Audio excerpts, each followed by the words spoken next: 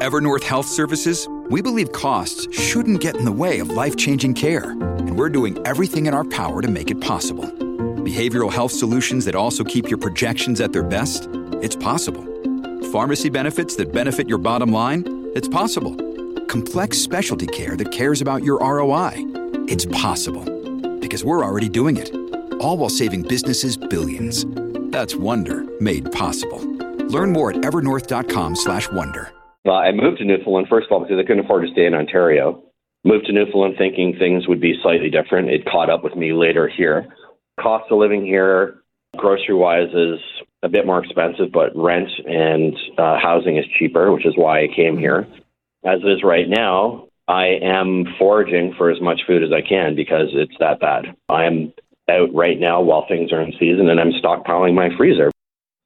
That is David, who called us a little earlier in the show from Newfoundland. And I think he reflects what a lot of Canadians are feeling, and that is the impact of inflation. And we're starting to get some data and the polling numbers rolling in. And, we're seeing, you look at the Angus Reid numbers, they came up with polling that they released on Monday.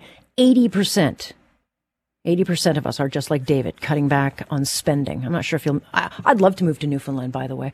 But look, he took very extreme steps. But 3/4 of Canadians polled are very stressed out. And then you look at half of Canadians asked, just can't keep up anymore, which may explain why we're seeing stories about people turning to bank loans to pay for basic everyday bills, which, again, not sustainable. But when it comes to things like inflation, it does not matter how it happened. It doesn't matter who was in charge. The anger and the blame is soon going to park at the feet of the Prime Minister. Because that is where the anger, if they can't do something about it and they can't fix it, he will pay a price. The other thing I thought was really interesting in this polling done by Angus Reid, it reveals 78% of us believe that the fix is in at the grocery store and that they are taking advantage of the current situation and pricing stuff higher to boost profits. That is a very hard public relations battle to win. I don't know how they changed that narrative, but apparently they're worse than the media now. We were the bad guys before. Now it's grocery stores. So, all right. Let me bring in Shashi Kurl. She's the executive director of the Angus Reid Institute and going to break down some of these numbers. Great to have you. Good. Thanks for having me. This is across the board. So, we're starting to see numbers. It doesn't surprise me, albeit I think the numbers this early on, when we know that inflation is going to continue, it's going to start really impacting people, I think, in the next few months. But already this high of a number are starting to cut back. So the story of 2022 is the story of inflation. If the previous 2 years have been defined by COVID-19 as they were, this year, it's not as though COVID-19 has gone away, but this year, the narrative for every Canadian household has been that of inflation and dealing with the increasing cost of living, and not just increasing cost of buying goods, groceries or a liter of gasoline, but also the commensurate increase in the cost of housing, right? So all of this is combining to create conditions where there is so much upward pressure. And for a lot of Canadian adults, particularly younger adults, this is the first time in their adult lifetimes when they have lived through a period where you can't just buy what you want, when you want, borrow at a rate that you want, pay the prices that don't break the bank, and really be in a consumer mindset that doesn't require sacrifices or trade-offs. That's changed, and we see it in the 60% who say that they're cutting back on discretionary spending, or the 2 in 5 who say that they're delaying a major purchase and driving less. Those who have canceled or scaled back travel plans, nearly a third say that, or aren't giving as much to charity, and nearly 30%, and that's a pretty significant finding. I think the one that really caused me to go, whoa, and take a pause are the 1 in 5, Alex, who say that they're deferring or not making a contribution to an RSP or a TFSA. So that means it's not just about not buying what you want or what you need today. It's also that people are making really difficult and not great choices around securing their financial futures. Yeah, I mean, I was a kid back in the last cycle of inflation. All I remember is a lot of strong martinis were being poured, but I mean, I didn't understand what was going on. It was a different time. So you're right. A lot of people are experiencing for the first time. And at a time, and I don't know if this plays into this, Shashi, is young people who have been, locked down for 2 years. They've been robbed of experiences like at university, going out, having a life, and then all of a sudden this is dumped on them too. And so they're feeling rather suffocated.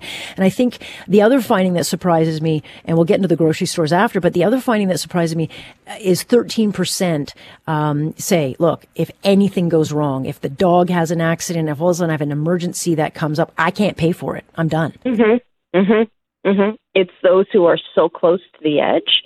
And obviously, income level has something to do with that. We know that lowest income earners are the ones who just have absolutely no wiggle room on the issues of unexpected expenses. But indeed, it comes out to 13% who basically say, as you mentioned, that they can't manage any level of unexpected expense, that they are really living day to day. But what's important about that figure is that it rises to 32% among those who are making less than $25,000 a year, and stays pretty high at 16-17% among those making up to $50,000 a year. So again, if you're in that lower income band, these are profoundly difficult times.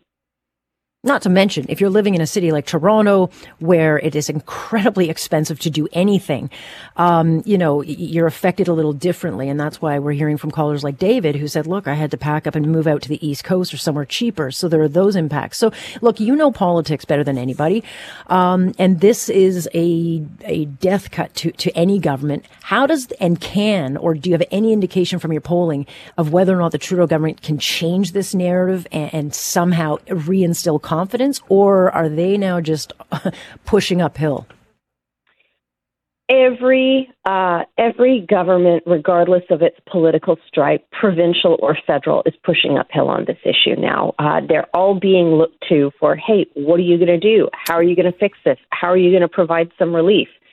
And what we're seeing is governments that are trying to figure out the sweet spot or the best timing around pulling that relief lever. Now, we've seen Scott Moe do it in the last day or so around those relief checks. $500 in like, what are they calling it? Mo-inflation? A mo-flation?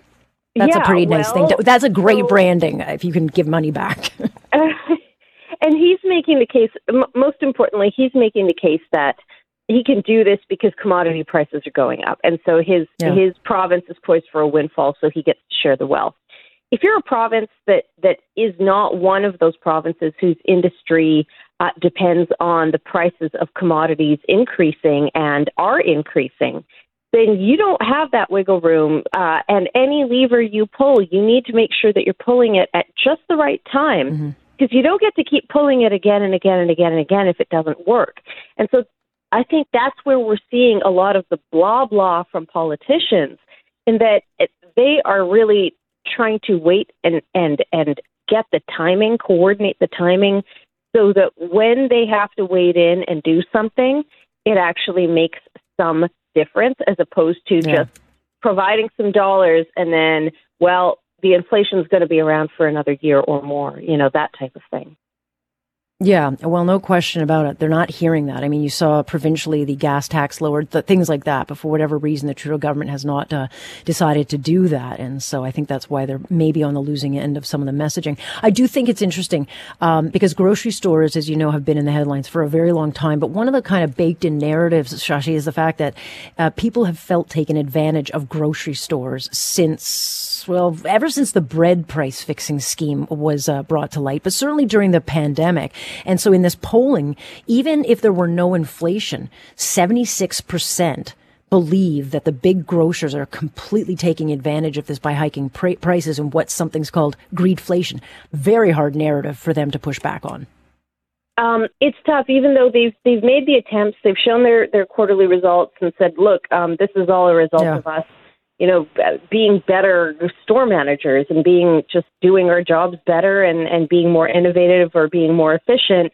Whether that's true, and if they say it is, let's give them the benefit of that doubt. Absolutely. But that is not a benefit of the doubt that the vast majority of Canadians are prepared to give. So the perception, to use a pun badly, has been baked in that the big chains have taken advantage of inflation on the shelves and raised prices past the point that they have needed to be raised. Yeah. Well, we'll see what happens and where the numbers take us, but always follow the dollar. Very much appreciate your time, Shashi. Thank you. Thanks for having me. That's Shashi Kurl, who is the executive director over at the Angus Reid Institute, with some numbers. And look, we're starting to see a bit of a trend. I don't believe all polling. I'm selective with who I kind of listen to.